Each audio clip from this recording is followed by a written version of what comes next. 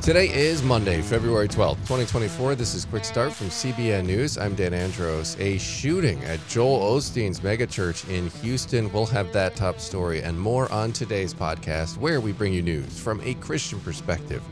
Don't forget to subscribe and leave a rating if you haven't done that yet on your podcast platform of choice. And send us your thoughts. quickstartpodcast@cbn.org. That's our email address. Joining me now to get through the news of the cry, Billy Hallowell. And Billy, we're going to dive into what we know about this shooting, a tragic scene down at Lakewood Church yesterday. Yeah, really also just a very bizarre story with details that the police, I think, are going to be spending some time trying to hash out and figure out, but could have been much, much worse. Tragic, of course, but thankfully some heroes stepped in, so we'll get into all that. Yeah, some quick reaction. We'll talk about that. And then the main thing, we got a former U.S. Marine joining the Quick Start podcast to highlight how free tuition policies are contributing to the military crisis in America. Madison Seals has more on that. And don't forget to subscribe to our CBN News podcast, DC Debrief with John Stolnis, and Billy's Newsmakers podcast, one full-length interview each and every weekday. Don't want to miss those. Make sure you signed up. Now their housekeeping out of the way, we're going to head on over to the news in 90 seconds. Patrick Mahomes has done it again. The Kansas City Chiefs outlasted the San Francisco 49ers in a duel that went into overtime. It was one of the NFL's longest games in history.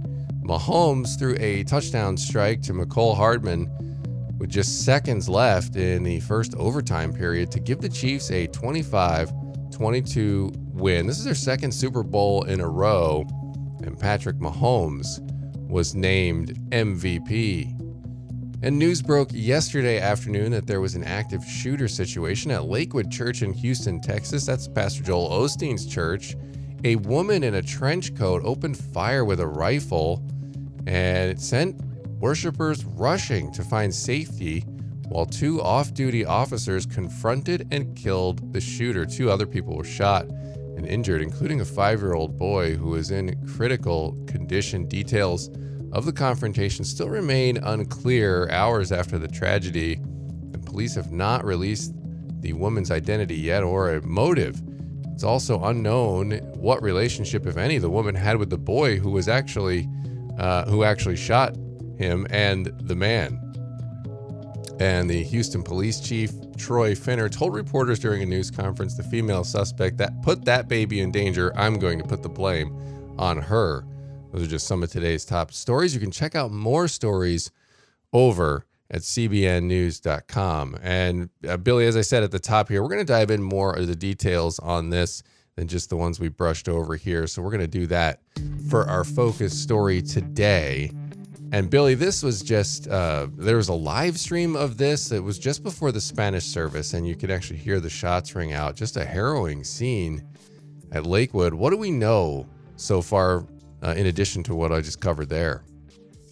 Yeah, I mean, there's not a whole lot about, why this happened. I think the most difficult detail and the strangest one is that this woman with the trench coat apparently came in with this kid, right? Yeah. Who's estimated between the ages of 4 and 5 years old, as you were saying there. And, a lot of questions about who this child was to her. Is this some sort of shield? Obviously, right? That this poor kid gets hit in this crossfire there. And we know that there were two off-duty officers, law enforcement officers, who apparently worked in security at the church. One was a 28-year-old Houston Police Department officer, and another one is a 38-year-old agent with the Texas Alcoholic Beverage Commission. Both of them had less than 5 years working on the job, and they engaged the shooter, and she was, hit right away. This could have been a far worse situation, right? If there weren't security there. I've been to Lakewood on assignment years ago. We did a segment there. I've seen the church. If anybody has been there, it is a massive. I mean, it was a former stadium, right? So it was where the huge Houston venue. Yeah, it's where the Houston Rockets used to play their basketball games. It's an NBA team, so big crowds there. It's essentially an event stadium. So it is a big arena.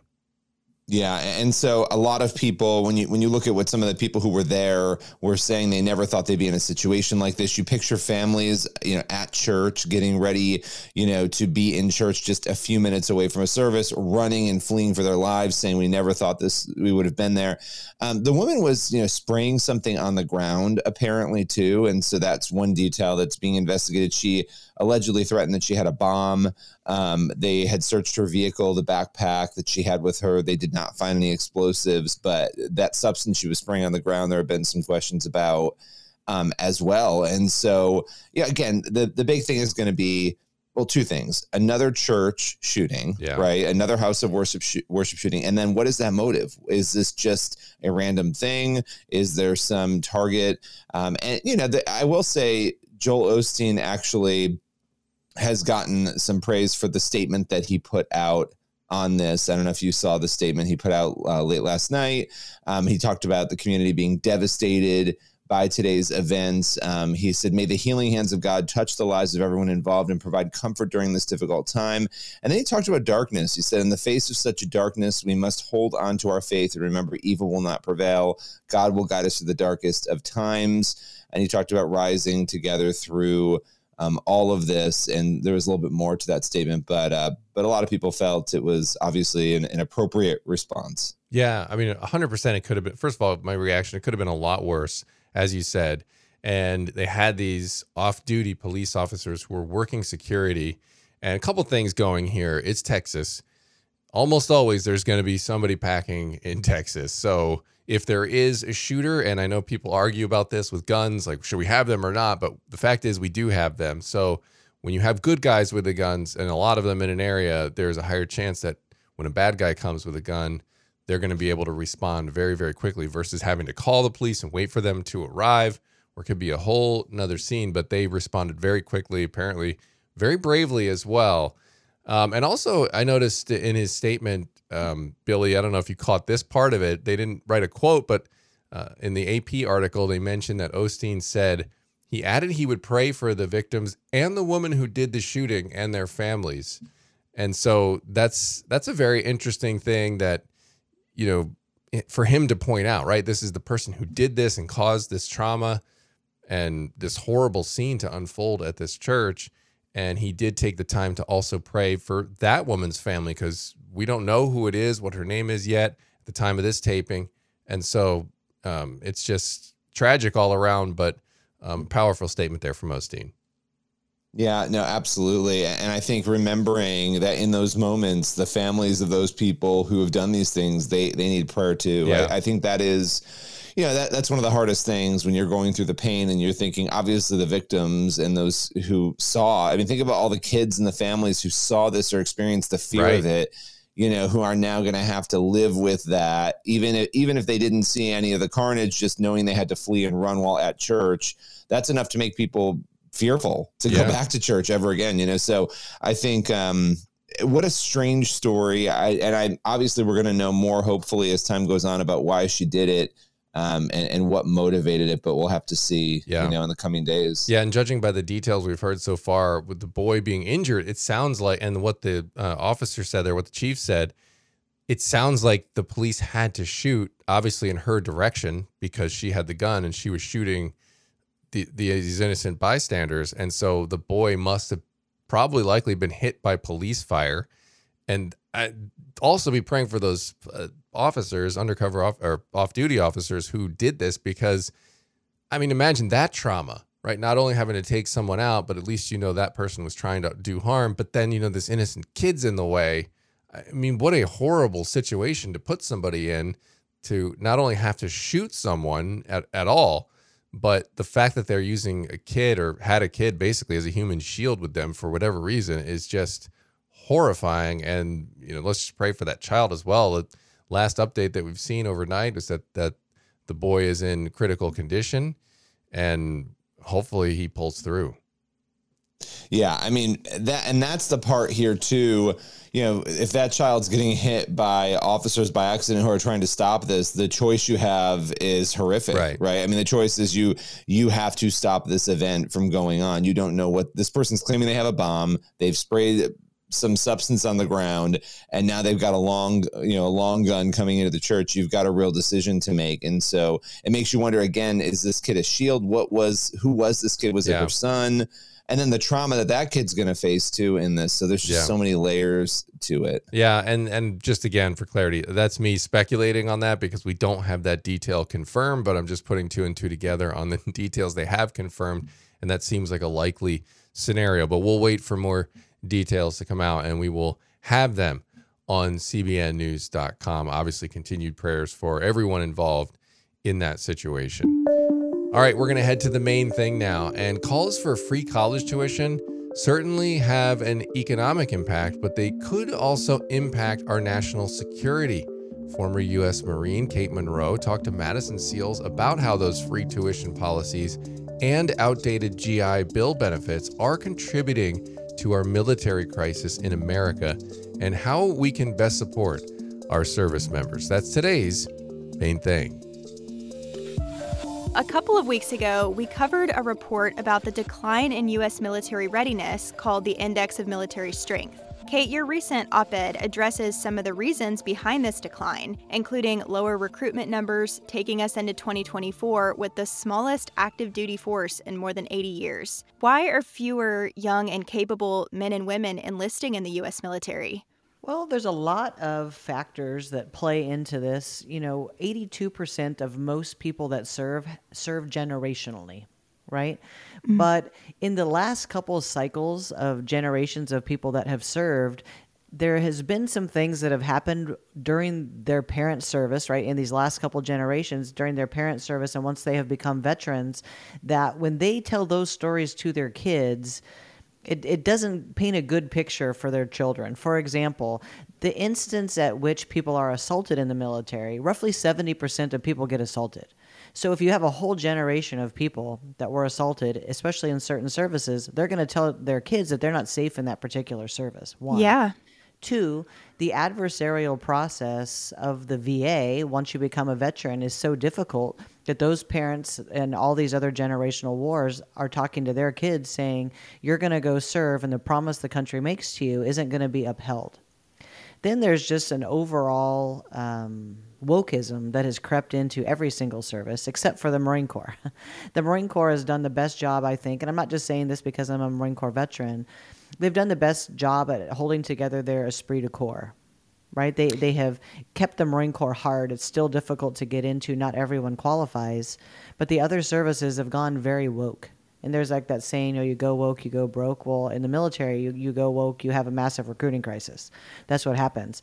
And then the last thing, something that happened, recently during this administration, they've been making a massive push to make college free for everyone.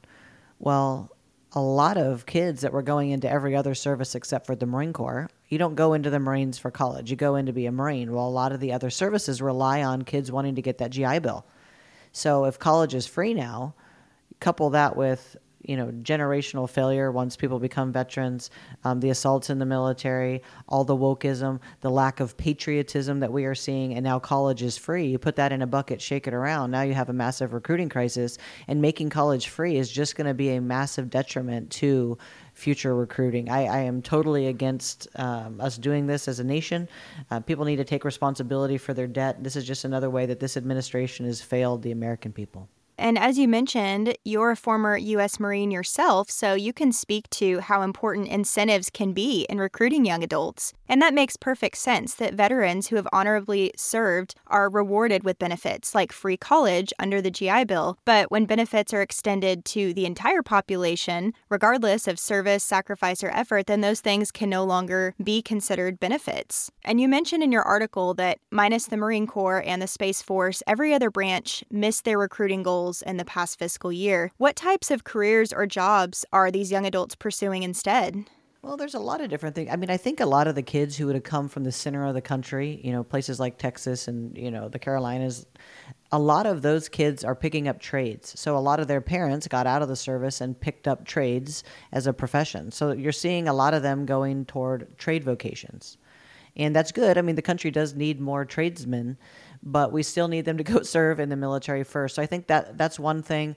Then the others that are not going to be tradesmen, a lot of them want to be business owners. There's a big entrepreneurial push. They do, we've done a good job telling kids, that you can own your own business. So they all think they should be a CEO today, which is why I actually crafted the framework of the Veteran Entrepreneur Act, because this next generation, if college is free, then what is left? What is the reward then? Well, if they can use their college funds to start a business, that could be a good carrot. That's an interesting incentive that we've never offered as a nation. The legislation has already been introduced. We went to the effort of getting bipartisan, bicameral support. I highly doubt it won't pass because we are entering into a very unsafe season as a nation if we don't shore up our position on recruiting. I mean, there's a lot of other things other than the Venture Entrepreneur Act that could help us with recruiting. If you have time to talk about that, there's a lot of solutions, but we need to be firing every arrow in the quiver right now to get our military strength up immediately, especially since we're facing all these potential wars around the globe. Yeah, absolutely. And we can talk about that. As someone who was also in the military yourself, what do you think are some of the steps that our military and our policymakers should take in promoting the military as a viable option for young adults still? Well, first, before I answer the question, I would like to tell anybody who is a parent of a kid who is, high school age thinking of joining, or anyone who's listening of thinking of going in the service, let's not forget that once you serve in the military, it changes your life's end destination. So if a lot of people have said to me, hey, Kate, even though you're a 100% disabled Marine Corps vet and a lot of very hard things happen to you, would you still do it again? And I could tell you 100% I would, because the real value of having served, other than you're being a blessing to your nation, is you will have unmatched resiliency, your ability to adapt and overcome. Nothing will seem as hard ever again. So, you want to go write a book, it'll be easy compared to having been in the service. You just will have a whole skill set and a step above your peers.